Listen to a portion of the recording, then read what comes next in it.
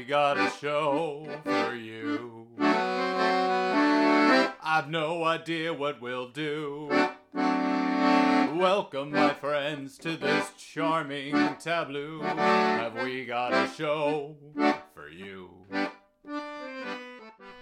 Hello, everybody. Welcome to this week's episode of Strangely and Friends, the podcast. My name is Strangely. This is the podcast. The friends will be along in a moment. I am recording this episode from Los Angeles, California. I'm staying with some friends of mine that I met at Edinburgh Fringe last year, and I can't quite say it's good to be back in the States because I really like it over there on the other side of the pond, and it's way too hot here for me. I don't like the heat. I like the cold. Like, fall was definitely hitting the UK for the last couple of weeks, and that is my preferred time of year. So I have to wait another week or two to get back up to Bellingham for fall. Anyway, Disney had their own version of Comic-Con a few weeks ago, and people can buy tickets for only $90 if they're already members of this D23 club, which costs money to join. That's, okay. Is this feeling I'm feeling what makes my parents' faces do that thing that they do when I tell them I'm going to a new Avengers film? Oh goodness, I'm turning into Mark Maron. Anyway, I've commented on something in the current zeitgeist, now let us speak of it no more. Strangely recommends in 200 words or less, including these 11. Who imposed this rule? Video Game Zinesters by Anna Anthropy. It can be crushing to read a pile of statistics about how poor representation in various industries is. Thankfully, this book not only shines light on a problem, it's got a full to bursting toolbox of solutions on the other hand. Anna Anthropy's book is part zine, part memoir, part manifesto, and part shared kink experience. And yet, it all kind of works together. To truly understand this artist's perspective on video games, you kind of have to understand the artist. Though, if shared kink isn't your bag, I understand. It's not mine. Doming through memoir aside, this book is a thoughtful examination of the state of the video games industry circa 2012. Though a few strides have been made, this book predates Anna Sarkeesian, for instance, its message still rings painfully true. Video games have far less diversity of voices than they should have. Not merely content to point out this disparity, Anna Anthropy spends the final third of the book suggesting ways her readers could change things. I was inspired, so I made a Wii adventure game. To play it, visit www.strangelyandfriends.com/secret-page. That's the minus symbol. This is my chat with my dear friend JD Henshaw. JD is a Scottish theatre and fringe producer who lives in Dundee, Scotland, and who runs Sweet Venues in Edinburgh. Sweet Venues is the venue that I've taken my show to for the last 4 or 5 years at Edinburgh Fringe. JD is a delightful sweetheart and a wonderful friend and someone that I'm very pleased to get to work with. I stayed with him for about a week in Dundee, and at the end of the week, we sat down and had a chat. So this is that chat. I hope you folks enjoy it.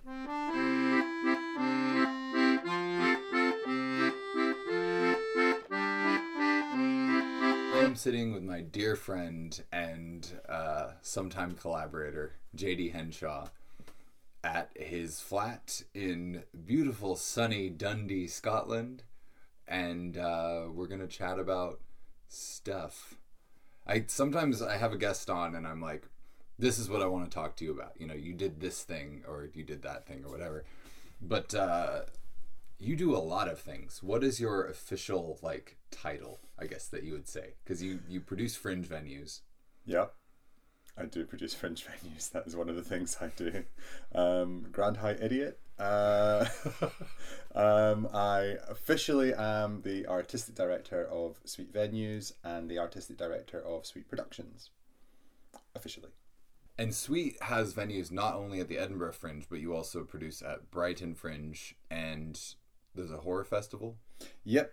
So we produce year round in Brighton. We've got permanent space in Brighton, based at Work Central on Middle Street, which is lovely. They're a really lovely partner to have. And from there, that means we can produce fringe scale work all year round. And then, yeah, we've got a couple of festivals that we run down there. We do an International Women's Week festival at the start of the year, and October is Horror Fest, Brighton Horror Fest.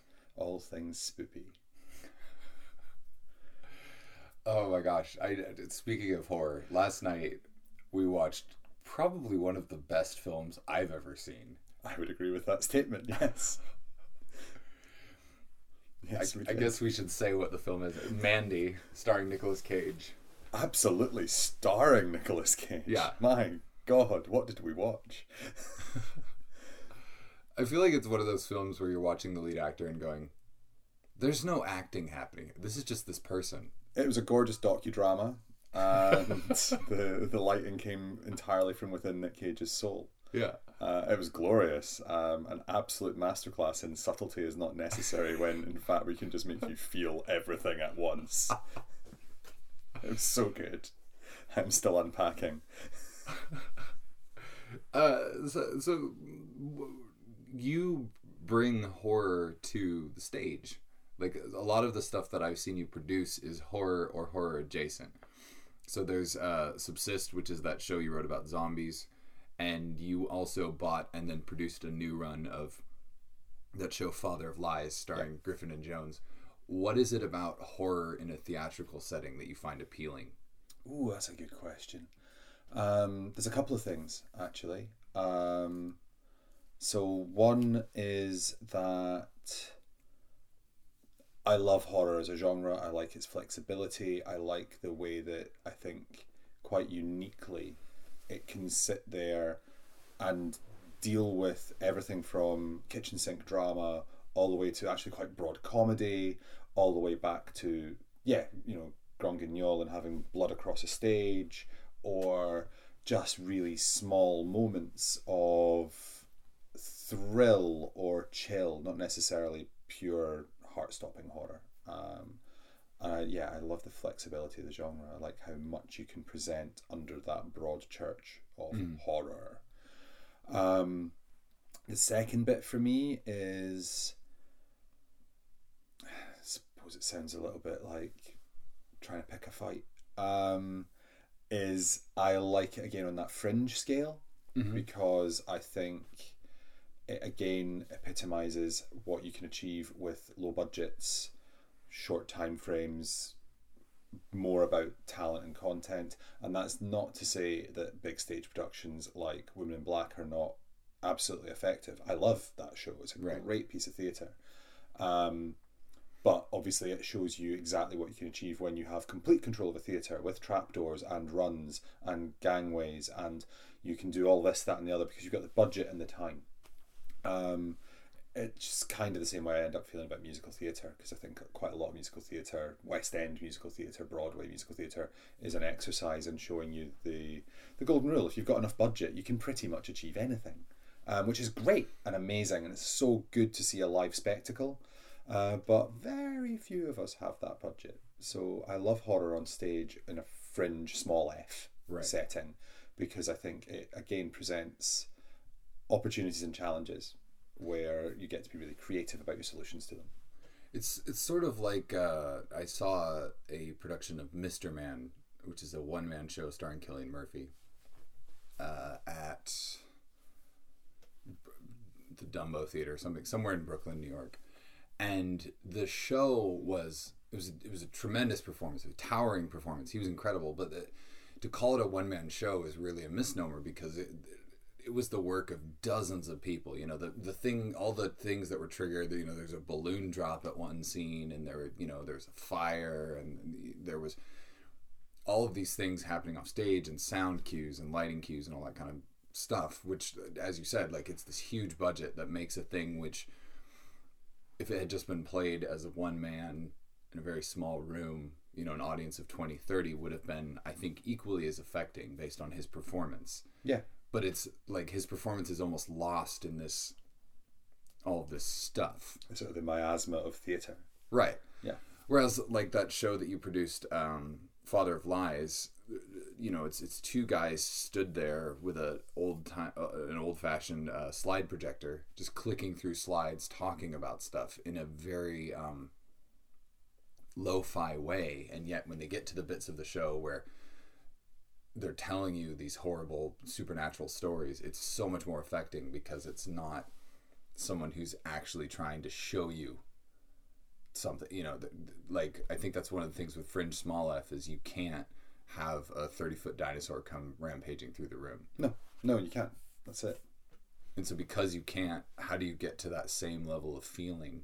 And if you can get to that same level of feeling, it's much more effective, because if we see a 30-foot dinosaur rampage through a scene in a film, we go CGI. And, you know, there's still that layer of disconnect. Yeah, absolutely. Whereas I think you're right. If you're doing it on the small scale, you have had to affect your audience completely. And the hope then is... I guess the hope then is that you've got people leaving the theatre with something that hangs with them, that stays, and doesn't stay in the roller coaster sense, where Right. you're still running on the adrenaline thrill and maybe craving that thrill again. Mm-hmm. But that's not necessarily you with a lingering moment. And I think sometimes that's the stuff with some of the big budget stage horror, is it's a roller coaster, Right. which is cool. And I love roller coasters. I love them. I mean, fun fairs are my third favourite thing in the world. But yeah, I think when you do a small scale piece of horror, since that's what we're talking about, you know, I think all theatre can be affecting, obviously. But I think you've got this opportunity for an emotional connection to the audience, because you've been so intimate, so close, that hopefully it's still with them the following morning after that bad night's sleep, and hopefully it's still with them a week later, and they're telling their friends. And Right. I think that's amazing. I think it's amazing to have something that connects like that, that's not just connecting on the purely visceral, you know, in that sort of shock bang, there's claret all over the stage type moment, but is really attaching itself to you on a fundamental emotional basis. That's exciting. That's really exciting. Well, it's sort of like a good magic show is almost as much about what the audience creates in their own minds after they see it as when they see the show on stage. Yeah.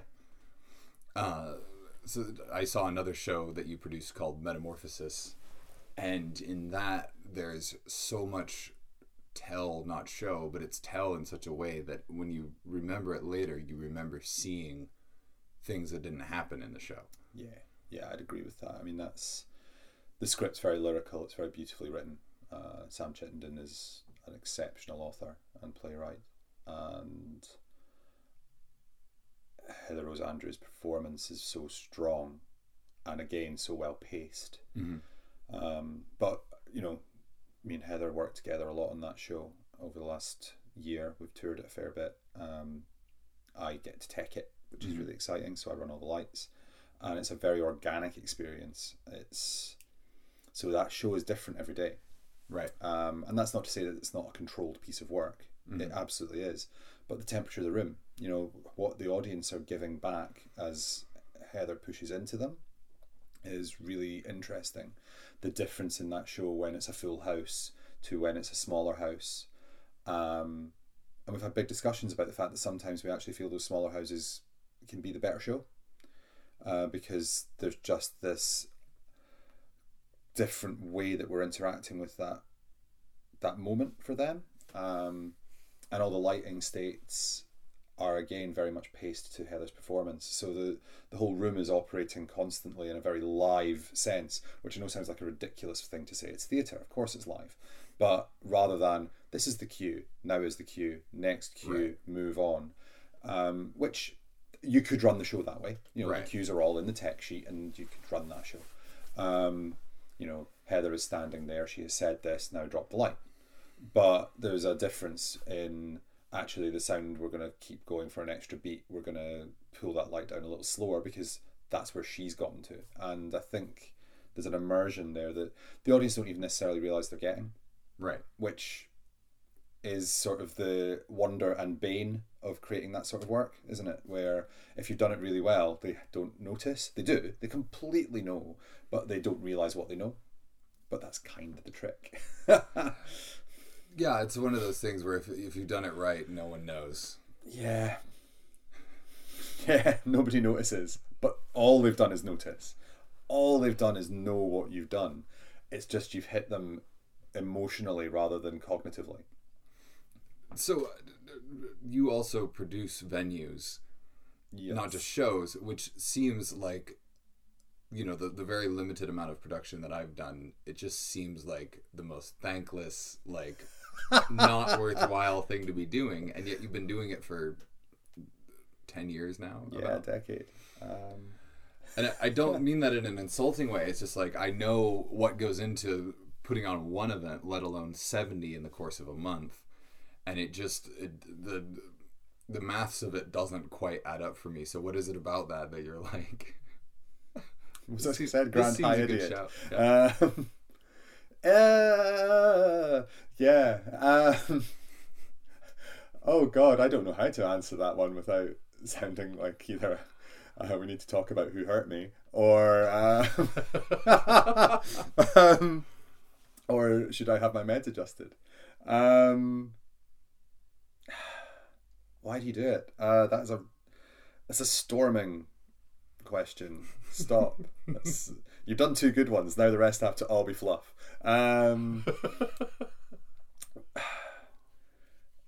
It's not thankless. It is thankless and it's not thankless. It's really complicated. I think, and you know, we'll just to heck with it. You know, we're 2 friends talking. There just happens to be a recorder in the middle of it. I think there is a small portion of performers, there's a small portion of audiences who can make it thankless. Mm-hmm. Yeah, absolutely. Because they're so inside their own heads, they are bringing their own weather. That's probably the best way of explaining it. Because I don't think that they're fundamentally bad people. I don't think that they're unpleasant people. I think that they're people who turn up so insular before you've started that you're never going to get anywhere and nothing's ever going to work. Mm-hmm. Because they've come with a set of expectations that they've not shared with you, that they probably haven't shared with themselves, and that can make it really difficult. I think you've got, as ever, a spectrum that sits in the middle, who swing from the utilitarian nature of, you have given me what I want, thank you very much, I do the thing, that then swings and drifts up to the, this is pretty cool, thank you so much. And then you get, thankfully, a larger but still a minority number of performers and audiences who take the time to actually turn around and go, wow, you guys did all of that. Mm-hmm. And we really appreciate it and thank you. And the thing is, we don't do it for the thanks. You don't, otherwise you'd be really bitter. You know, I've worked with people who do get themselves hung up on that in the venue trade, and they don't understand why people cannot see what they've done for them. And all you can say is, well, because they're so busy seeing the thing that they're doing themselves that it's really hard for them to get out from underneath. That's really difficult, you know. And as someone who makes work, you know, I write, I direct, I produce. Once upon a time I even acted. And I still tech shows, and I still design light, and I still design sound. And I know it's making me sound like some sort of one-man marching band, but I think if you're in it long enough, you end up doing bits of everything. Mm-hmm. You know, I've sat and done the graphic design for people's flyers. I've sat and done the graphic design for people's flyers and they don't even realise I've had to do it. You know, because they send you so many bits that nothing works that I end up having to tear it all apart and rebuild it for them. And then their flyers magically appear. And in their heads, that's what they sent. And it's not. It's just they don't know how to use those programs and they don't understand, and it's really difficult. Again, there's a thing, you know, you're sitting there wanting them to put their best foot forward, mm-hmm. and they send you a flyer that they've built in Word and it's just text, and they've dropped in some clip art, and you're sitting going, oh God, you've just spent all this money coming to a festival. Mm-hmm. And I'm not getting into what they've paid us in rent, but we're just talking about they've travelled, they've got accommodation. Right. They're about to pay to print that piece of design. And it is still design. Yeah. It's just not good design. So you feel really responsible for trying to help them, because you don't want anybody to have a bad time. You don't ever turn around to anybody and tell them that they're going to make money and that they're going to leave with gold shoes and they're going to leave with some amazing West End deal, because that's ridiculous. And especially doing Fringe, capital F, that's a huge misnomer and a big thing to discuss in general about what that all means. Why do we do Fringe? I think that's as big a question as any, let alone me doing venues. Why do all of us do it? But what you want to make sure is that they have the best possible opportunity for positive experiences. Mm-hmm. So I guess going back to the main question, why do it? Thankless task. It's because you want to make the world a bit of a better place. It's the only reason to be involved in any of this. And I like to believe that everybody involved in our business started out there with that being their main precept. How that follows through to the reality and how their futures all then played out from each of their individual starting points, we can debate again separately, hopefully without any litigation. But yeah, fundamentally you want to give people a platform. Mm-hmm. You want to give them the opportunity to put their best work forward in the best possible way. And yeah, maybe that is a bit thankless, but wouldn't it be a lot worse if we didn't? You know? Yeah. I mean, the world would be just a little bit darker and a little bit, to be blunt, shitter. If we didn't try to give each other the opportunity to get that stuff out there. And then it's nothing to do with what then the content is it? It's whether that work is to make you laugh, cry, sing, think, escape, whatever it is. Oh, I want it out there and I want to see it happen. It's the best thing. It's interesting talking about like the specific thing you said about what do you want to get out of it, because I talk to so many artists who are like, oh, the Scotsman hasn't come to review me, or this producer that I was hoping would come look at my work doesn't really seem interested, or whatever. And I mean, I definitely have the gigs and the festivals throughout my year where I am hoping to get something out of it. Either like this festival is giving me a big fat check that's going to fund the next 6 months of gigs for the love or whatever.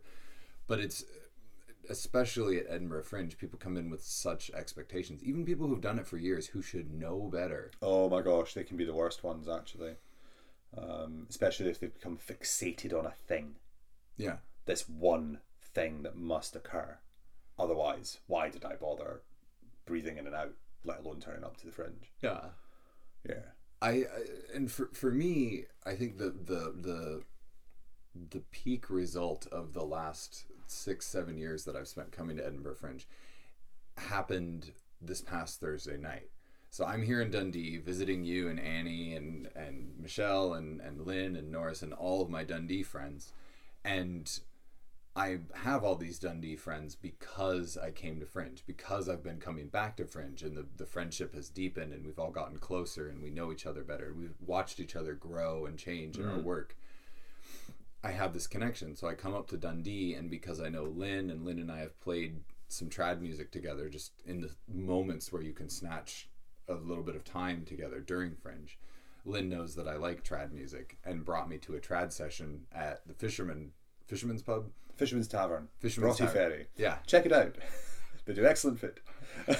And so we ended up there on Thursday night, and I ended up playing for over 4 hours in a session with all of these local trad musicians from here, including this guy named Jack, who's 94 years old, who, you know, knows these old songs from well before I was born, from well before my parents were born, and he's singing these old songs, and getting to find that moment is why I work at Fringe, because it's through Fringe, and for me, that I meet the people who are into the things that I like and can help me find the best versions of the things that I like, or who are presenting the best versions of the things that I like. I mean, the amazing thing, I was thinking about this the other day actually when you were talking about playing with Jack, and it's not just that you get his 94 years, it's that you inherently must get his parents' songs, because they're the things he learned as a kid. So that means you're getting over a century's worth of music and thoughts and ideas put into a ditty. And that's intense. That's amazing. What a moment. What a lovely thing to have. And that's a shared experience. That's his shared experience of his family and his traditions, and the thing that obviously got him into trad music, whatever, I get people can debate that a bit about what trad is. In Scotland you get absolute raging arguments about what constitutes that sort of music, which arguably then says, well, surely therefore if you're all arguing so hard about it, all of it, congratulations, you all made very pertinent and salient points. But I was thinking about that, that there's this guy who inherently represents a repository of stories and songs that stretch over triple figures of years. I mean, that's amazing. And that's exactly what you're talking about when we do Fringe and we make these connections. We gain culturally, societally. I know this all sounds very, oh, there he goes, he's saying all the right words as if he's filling out a funding application. But it's actually true. You walk off now with the last sort of 6-7 years of knowing us with a whole bunch of Scottish nonsense in your head that you would never have had. Yeah. And I walk away with a bunch of Americana in my head that I never had before. And I like to think of myself as someone who has been across the States and met lots of people and pays attention, and I read a lot and I listen a lot. But that's not the same thing. It's not the same thing as someone's actual experience. And the delivery method is so different. If we're looking at, if this is science and we're in a medical situation, it's the difference between, if you take this pill, it will deliver it to you in 30 minutes and it will be inside your system for the next 6 hours. Or you can take this nasal spray and it will take 2 hours to get into your system and it will last 3 hours. It's that sort of thing, isn't it? You're getting a totally different delivery system which has an entirely different effect on your brain. And that's cool. I mean, it's really cool. We literally, in the nicest sense, change each other's minds. And that's gorgeous. Well, and I just get the delivery system, like Fringe the EpiPen. Yeah, the EpiPen. Well, I was gonna say Fringe is in Pulp Fiction, where he has to stab right into her chest, like right through the her sternum, and just wake up screaming. Hypodermic sticking out of her chest every morning at Fringe. Oh, yeah. Both of us have rueful faces. So I guess the one other thing that I have been keen to talk to you about for this podcast is you sell or you run a comics distribution thing. Oh, that's random to jump to, isn't it? Yeah, I do. I have unexpected. Let's jump off to here. Well, no, it connects for me because not only are you in the somewhat difficult and nebulously worthwhile world of Fringe production, but you also are still attached to print media, and niche print media at that. In the difficult and nebulous world of comic books and the ever dwindling buying patterns of them. Because remember, folks, Marvel movies don't sell comics. True fact. I've had a lifelong love of comic books. I think there's quite a uniquely British way. Certainly, like I am 40 now. Well, 41. God, that happened this year, didn't it? And I think there's a sort of period of age that I'm probably at the very tail end of, where there's quite a unique way in which British kids got into simultaneously British and American comic books. So yeah, we would get American comic books would turn up in newsagents in the UK, and certainly in like little post offices near me where I lived, in Stirling, where I grew up. And basically what happened was American comic books got used as ballast for ships. So they were a way for them to balance off the weight in freight ships. So we would get American comic books, exactly the way you would expect them, proper American comic books. But you wouldn't know if you'd get the next issue. Because it would just be whatever turned up in your post office or the news agent that got the supply, because they weren't being shipped in a formal or organized manner. They were just getting chucked in and then sold through John Menzies or whoever was supplying them, because they're actually just helping them to get boxes of pens across, that sort of thing. And the other thing that you would get is British reprints of American comics. Which were in the British format, which in America gets referred to as Treasury or Golden Age format. So they're magazine sized, slightly off of a standard magazine. They're a bit squarer. Very cool format, always in newsprint. If you got lucky, there'd be 4 pages, like a one sheet in the middle, which would be the full colour glossy. So you'd end up having this black and white reprint of 12 pages of an issue of Spider-Man from the 60s, and 4 out of those 12 pages would be in colour. And the rest of it is a colouring book. And so we would consume American comic books on fortnightly or monthlies, and it would take us the best part of a year to get through 4 issues, that sort of thing. So we had to be very patient about how we read American comic books in every sense of it. And alongside that, those British comics that were doing reprints also produced new material. So there's a uniquely British strand of Americana, which is amazing. There are Spider-Man comic strips and the Hulk comic strips, and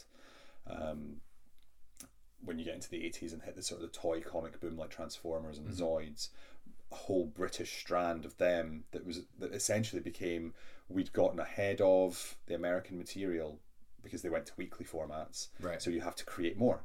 So it's this weird hybrid, and it's amazing. And I think kids my age and a little bit before had this amazing approach to what comics were. So all of this stuff sat beside, and then also sat beside things like 2000 AD and Eagle and all these other very British boys comics, whatever the hell that was supposed to mean.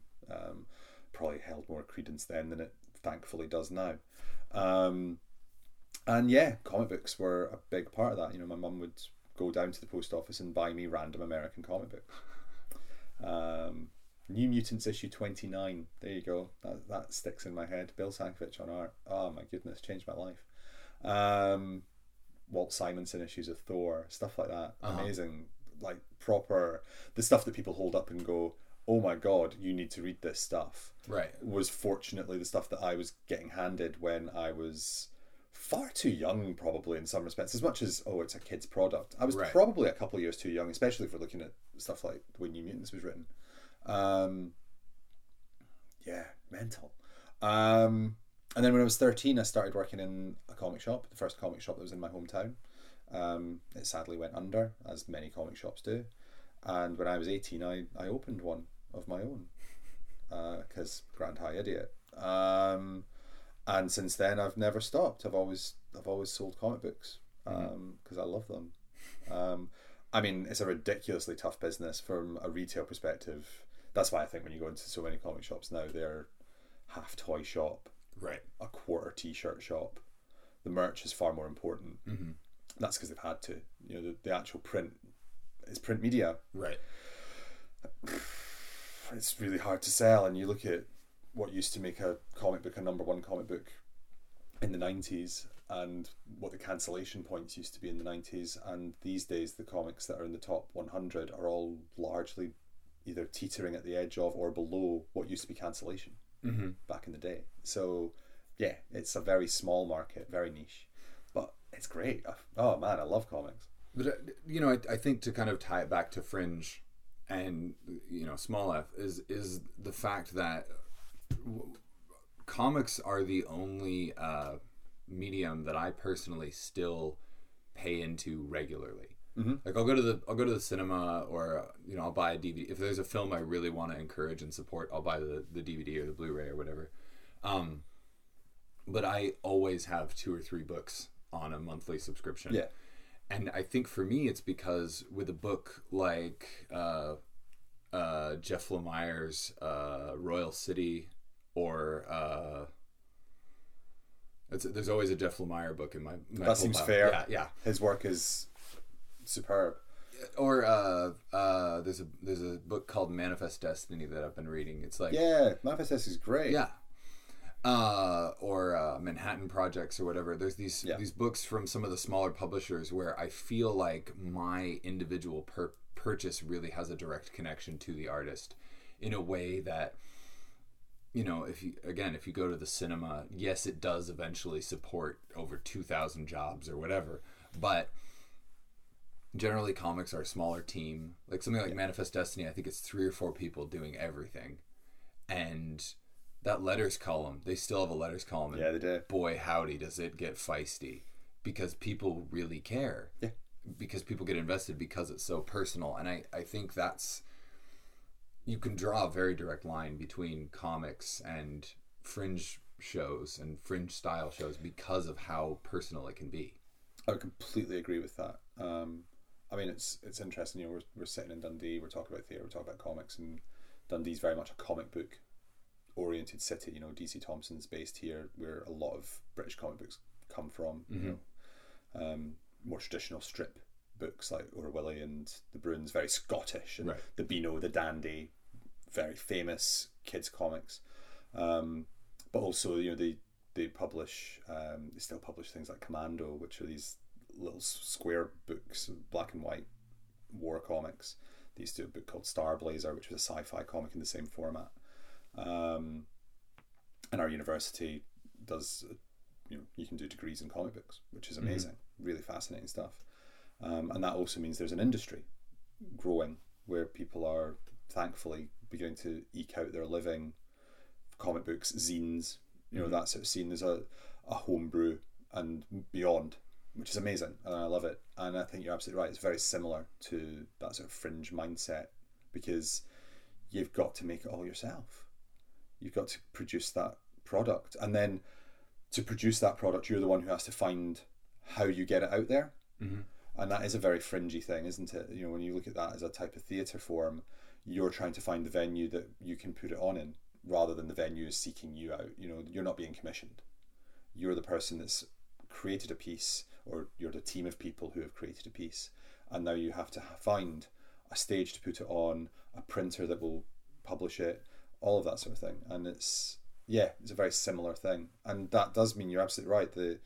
The purchase that you make of those 3 comic books per month is largely directly connecting back to those creators, in the same way that when you purchase a ticket to a fringe show, the majority of that cash is going to help that creative or creative group to keep going.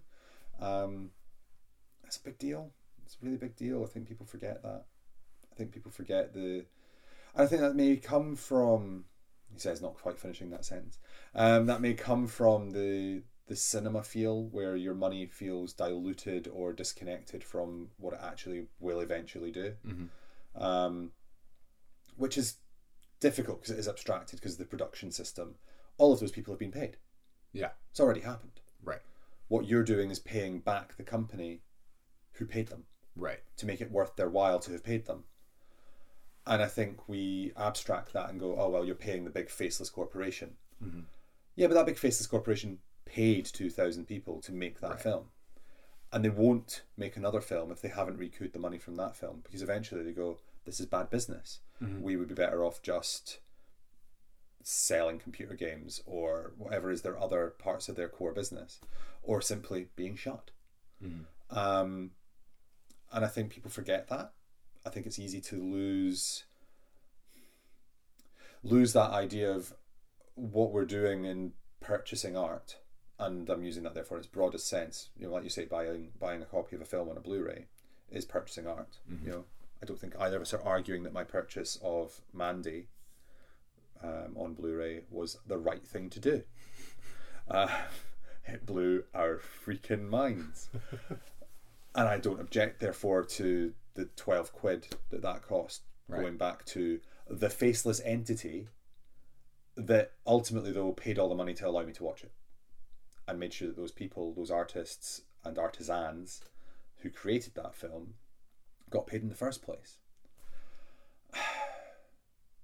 We get probably a little bit lost sometimes in the face of paying into that system, paying directly to coalface working artists, and we start either making one better than the other or redirecting that, when actually what we should probably just be engaging with is we should be paying for the art. Right. And making sure that that art can continue, whatever the model is. And we can then absolutely have huge arguments about should production company X or venue Y make as much money as they do or don't make from taking risk or no risk, because that's a thing in Fringe, who's taking the risk. Is that argument, should we separate out that argument from paying a coalface artist? Probably not, because ultimately all that money needs to go back into the system to make sure the art keeps happening. What we should then probably debate is who takes what cut here, there and everywhere, and is the original artist getting the money they should have gotten, or the correct amount of control that they should have.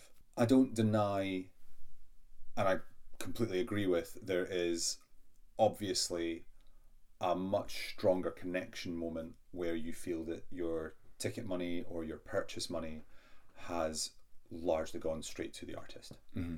And I do think we need to be much more engaged with that, because those arguments that exist about cuts and fair, equitable, small e, payments to artists via production companies, etc., they're totally valid and they need to be had and debated.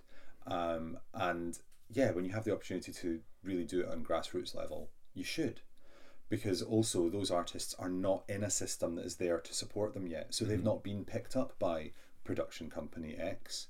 So they're not getting to have the debate about whether they got paid enough money out of that deal. They don't have that opportunity yet to even begin to worry about that contract. They are making raw work and need support. Mm-hmm. We should be doing that. We should all be out there supporting your local sheriff. Of course you should, because it's exciting and it's new, and they are trying desperately to get that voice heard. And you know what, maybe it's not the greatest piece of work, Right. but the second piece of work might be a bloody masterpiece, and they don't get the opportunity to do that if you haven't come and watched that first one. Right. And it's why I struggle sometimes with some of the concepts that float around in Fringe, and I realise people are going to harangue me for saying it, but I have issues with the term free fringe.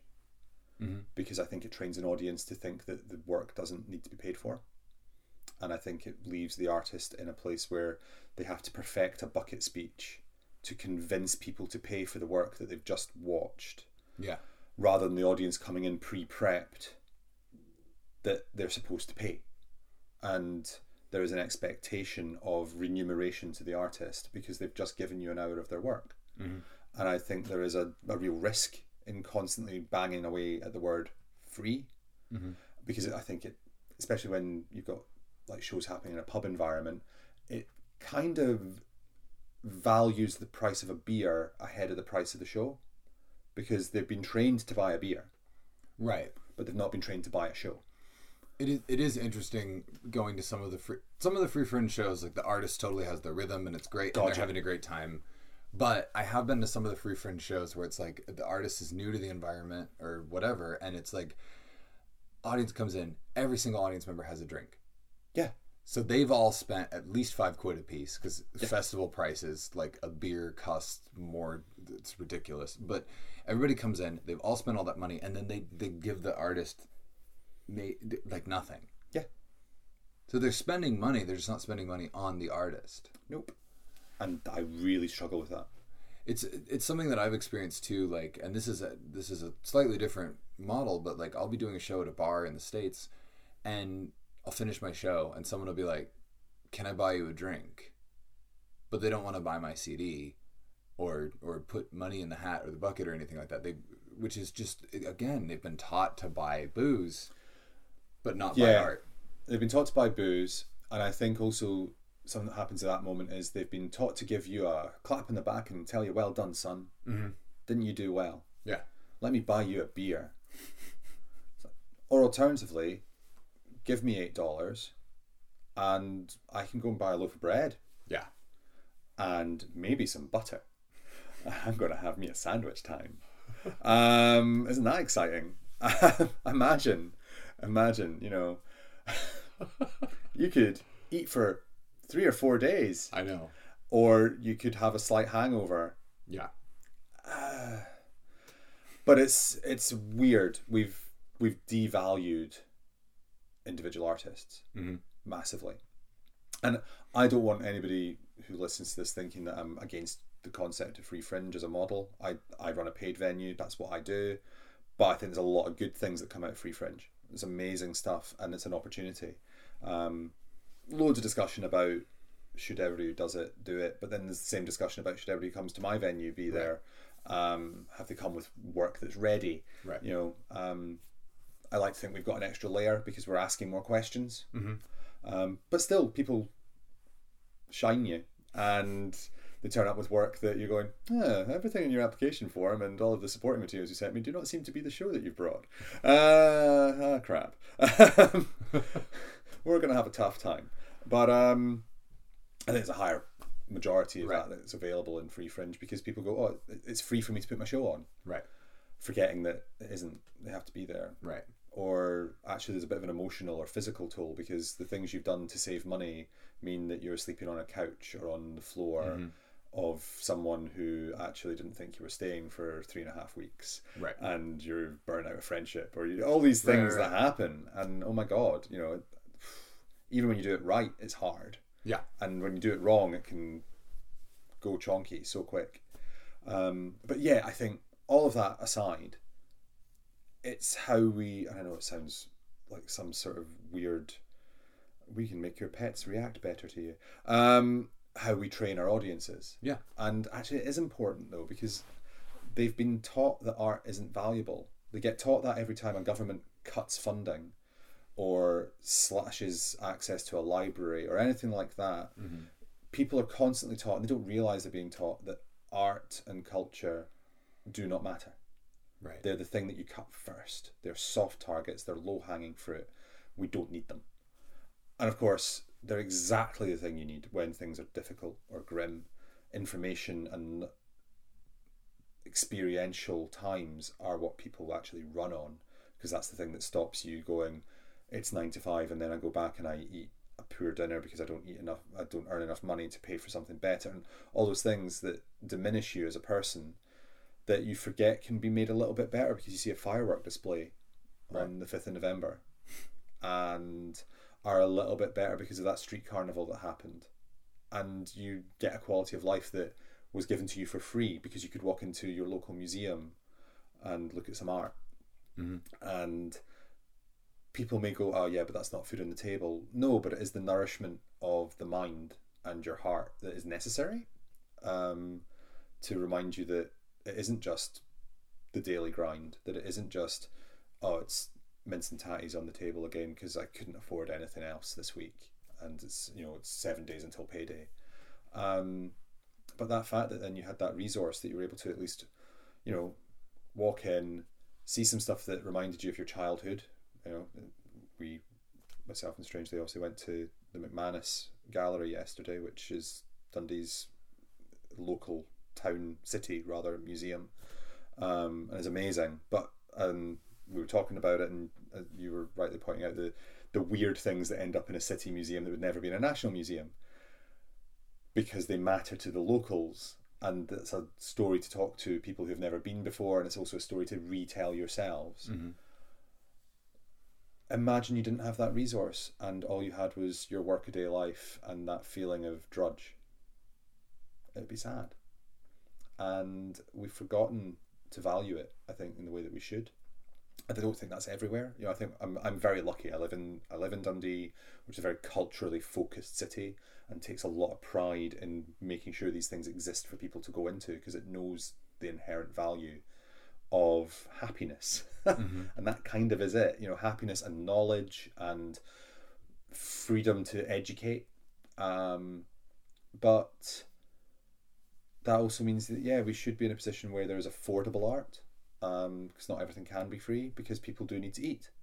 And we need to value that, and we need to remember to keep reteaching ourselves that there is a value to going to that special exhibit at a museum, or paying to see a musician play, or going to that piece of theatre that you wouldn't normally take the gamble on. But do you know what? They've maybe come up with a price structure that is such that it's only costing you a £5. You'd buy a pint. Yeah. But you wouldn't go and spend an hour watching someone entertain you for the same value. That seems weird because, you know, that first £5, the one you spent on a beer, you will literally piss up against the wall within that hour. Yeah. So what was the point? And on that note, I honestly can't think of a better way to end this. Oh God. Oh no, something bright and beautiful. Oh God. No, but I think that is a bright and beautiful point. That a piece of art is something that not always, but has the potential to be something you carry with you for the rest of your life. Absolutely is. You know, I think back to the shows that I've seen at high school when theatres would get brought in. Yeah. Theatre companies rather. The first time I ever saw Midsummer Night's Dream was a school's tour. Yeah. Yeah. That helped shape my life because you saw these people doing something that you'd just never seen people do before.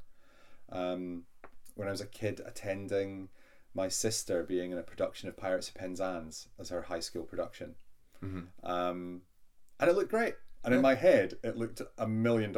I know the reality of that probably is not what I remember, but isn't memory beautiful because it fixes things. Right. So I know that every one of those costumes and that entire set was sumptuous and would have belonged on any stage. Right. Because I was a kid and I don't remember it fully. I just remember seeing my sister singing on stage and it was amazing. It was cool. Thank you so much for taking the time to chat with me. It's lovely to have you on the podcast. Thank you for listening to me dribble on.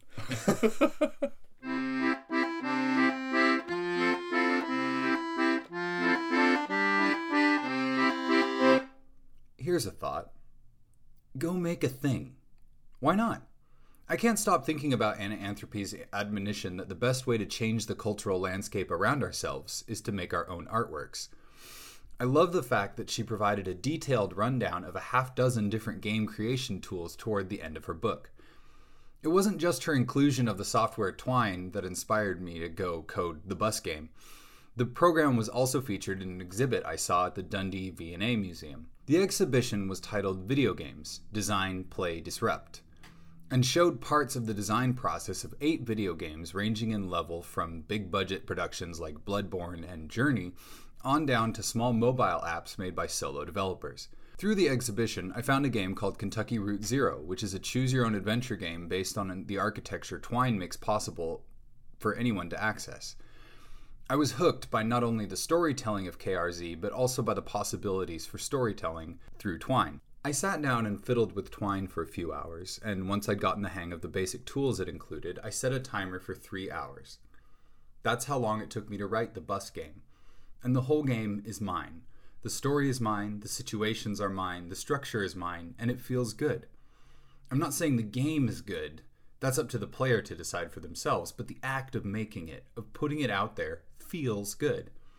Not all art has to be torture. Sure, every artist and creative person has that thing inside them that takes work to get out, but it's not always that. Sometimes you just want to make a wee little thing for fun and put it out and hope that someone enjoys it. I wish there was more of this kind of art in the world. I think we need more of that kind of art right now. Sure, a whole novel might be a bit beyond your personal level as a writer right now, but how about a short story? Or perhaps a piece of flash fiction? I was unsure I'd ever be able to write a novel, and then I set myself a challenge. To write at least 100 words a day for 100 days. To put that in perspective, you've probably sent a dozen texts twice that size today.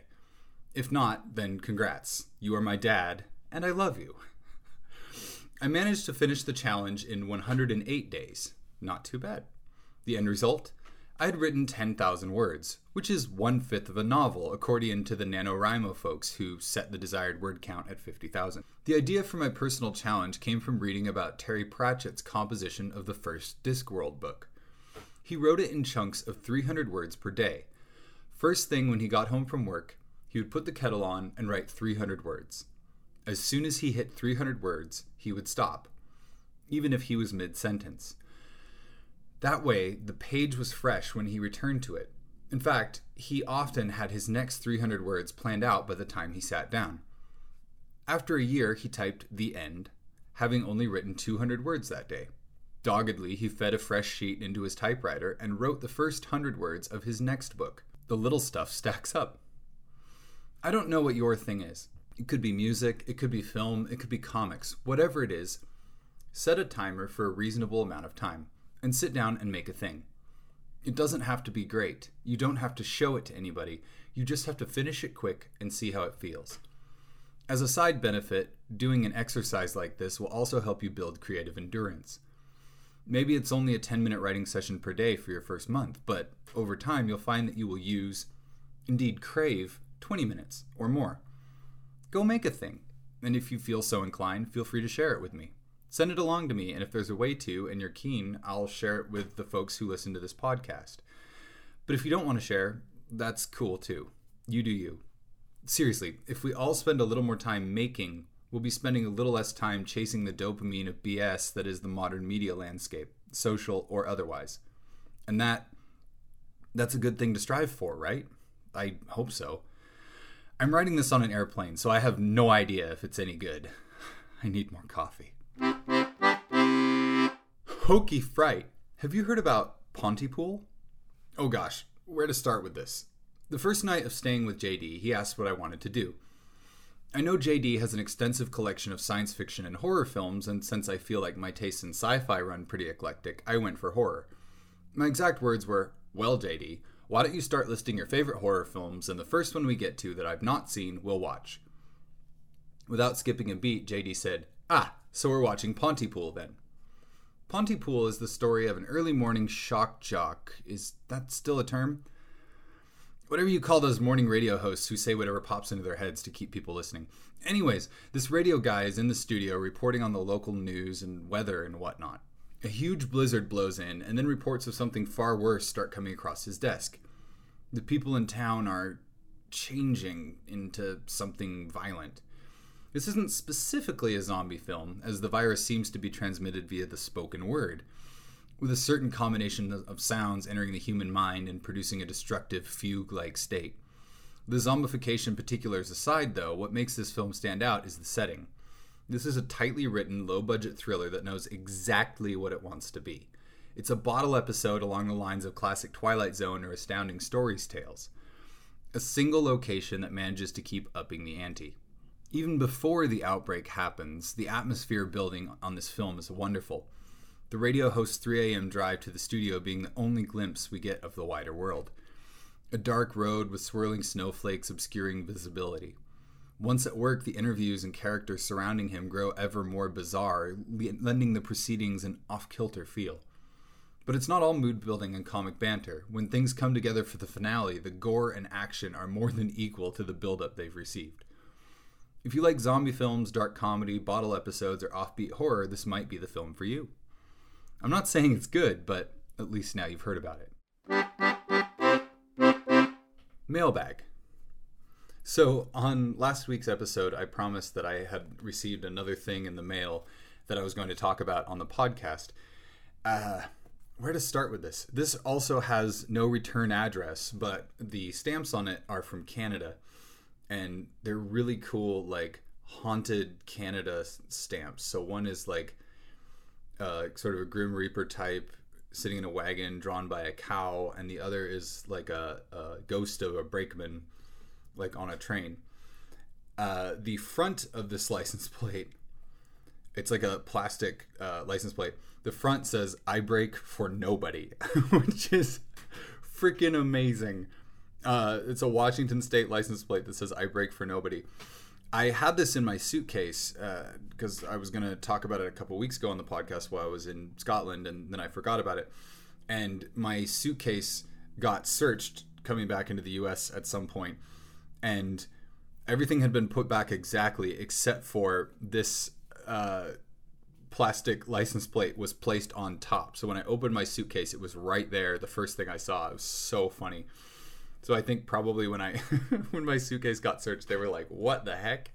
So yeah, thank you so much to whoever the listener was who sent this to me. I absolutely love this. If you've got a question for me or something you'd like to share with the other listeners of the podcast, or you have a weird item that you'd love to get rid of, some old taxidermy or your grandpa's hat or something, you can send that stuff to Strangely, 1000 Harris Avenue, Bellingham, Washington, 98225. I look forward to hearing from you. Song of the Week, The Jakey's Quake. I wrote a song a few years back called Empty Bottle, and it included the line, "I'm an empty bottle of Buckfast out on the bay." I wrote that line because I was at a really low point in my life, and I was sitting by the side of a bay somewhere in Scotland, and I was looking out over the water, and there was an empty bottle of Buckfast floating in the water, and I felt like that empty bottle. Because the thing is, you never see an empty bottle of Buckfast. Buckfast is this caffeinated, sugary tonic wine. It's like 18% alcohol or something. You're meant to do like little shots of it for health, but it kind of is popular among certain segments of the Scottish population as sort of a party drink. Think something like Four Loko or Sparks. And the thing is, you never see an empty bottle of Buckfast. On the Instagram post and online stuff for this episode, I'll post a couple of photos that I've taken of bottles of Buckfast just lying on the ground on the sidewalk, and there's always a little bit of Buckfast in the bottom. No one ever makes it all the way through a bottle of Buckfast. You shouldn't. And so I saw that empty bottle, and it struck an emotional chord with me. And the interesting thing is when I play the song most places in the States, people just go, "Oh yeah, like an empty bottle, emptied out. So sad." But when I play it in Scotland, a lot of my friends laugh, and it's a very funny song because they know that you don't empty a bottle of Buckfast. That just generally doesn't happen. So I wrote this song and I play it in Scotland, and my friends love it. And one of my friends, Lynn Martin, very dear friend of mine, the one I went to some Scottish trad sessions with last week in Dundee, had heard the song and was inspired and wrote this song, The Jakey's Quake, as sort of a tribute to Buckfast and as kind of a conversation with my song. So I had written a song about Buckfast. She was inspired to write a song about Buckfast, and she wrote this song hoping that I would sing it. And she and I just sang it together recently, and I'll sing it for you folks. So this is The Jakey's Quake.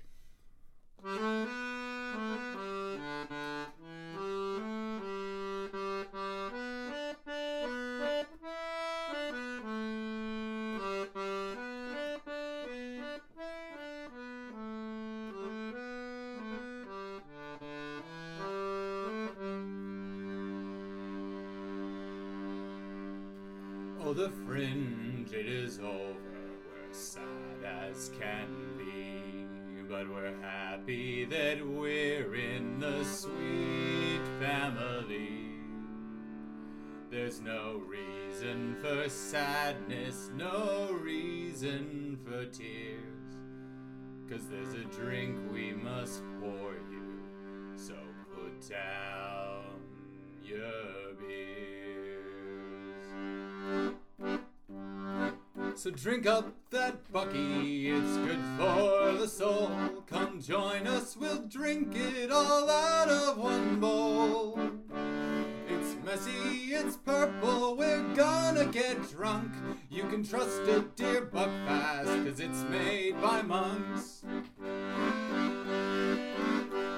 Oh, the fringe, it is over, and that's a bit shite. No worries, we're happy, 'cause we've got tonight. We'll drink and be merry, we'll all feel quite fine. There's a drink we must pour you, and it's tonic wine. So drink up that Bucky, it's good for the soul. Come join us, we'll drink it all out of one bowl. It's messy, it's purple, we're gonna get drunk. You can trust it, dear Buckfast, 'cause it's made by monks. Oh, the fringe, it is over, we've made it alive. So let's drink like it's Christmas 2005. So chug down that Bucky, cause it fills a hole, and it always tastes better when suppléable. So drink up that Bucky, it's good for the soul. Come join us, we'll drink it all out of one bowl. It's messy, it's purple, we're gonna get drunk. You can trust it, dear Buckfast, cause it's made by monks. All the fringe is over, we're all going home. But with family like this, we are never alone. So let's all be happy and be of good cheer, for we'll meet again August and this time next year.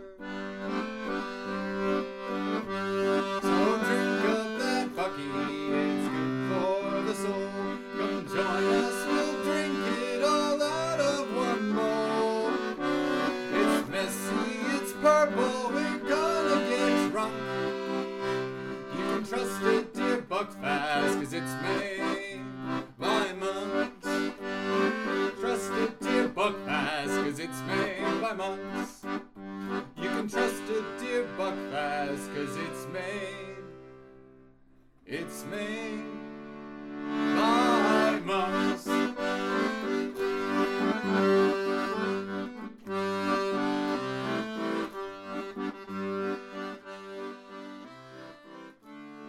That about does it for this week's episode of Strangely and Friends, the podcast. Thank you all so much for listening. It's been a little weird getting these out as I've been traveling around, but I'm going to be back in Bellingham within the next 2 weeks, and hopefully we'll be back on a regular schedule going into fall, because I love producing this podcast, and I really appreciate all the notes and letters that I've gotten from you folks, because it's what keeps me going. I appreciate it so much. I also appreciate the folks who support me on Patreon.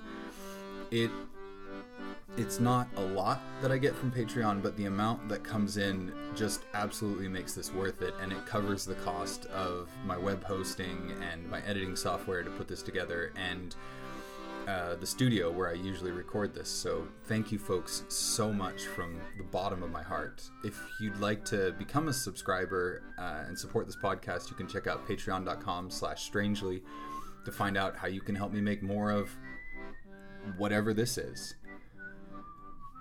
This podcast is usually produced at Sonic Suitcase Studios, although today I am in my friends Sandy and Jonica's house in the guest room. So this podcast is produced in Sandy and Jonica's guest room in Los Angeles, California. Thanks so much for listening. I'll see you all next week.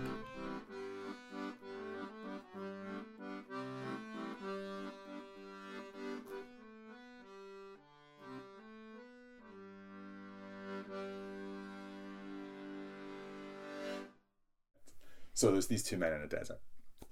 They have been walking for a couple of days, and they're getting towards the end of hope now, and traveling, and up ahead, one of them sees what looks like a pitch of tents, some sort of marketplace, and the other guy's like, we're addled, we've been out in the sun, it can't possibly be.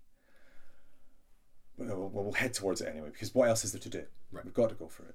So they go and they get in, and lo and behold, it's a market. Absolutely, there it is.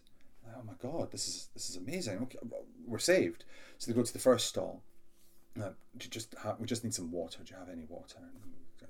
I'm terribly sorry. No, I don't have any water. I've got custard. I sell custard. All I have is custard. Okay, we'll try the next one. So they go to the next one and say, water.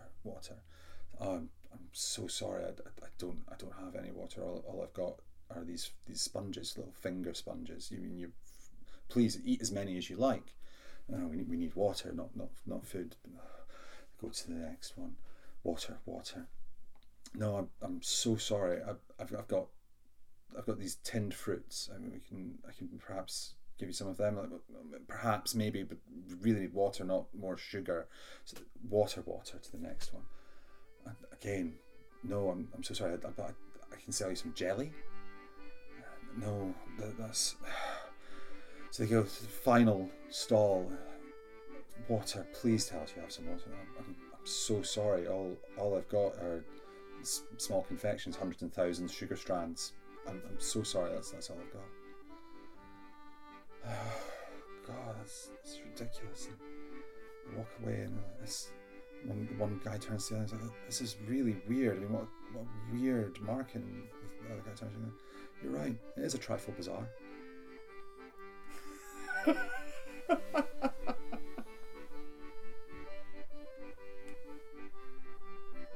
I usually invite the guests back, but no, but come back anytime. Thank you so much for that. Strangely and Friends, the podcast, is a Herringbone Society production.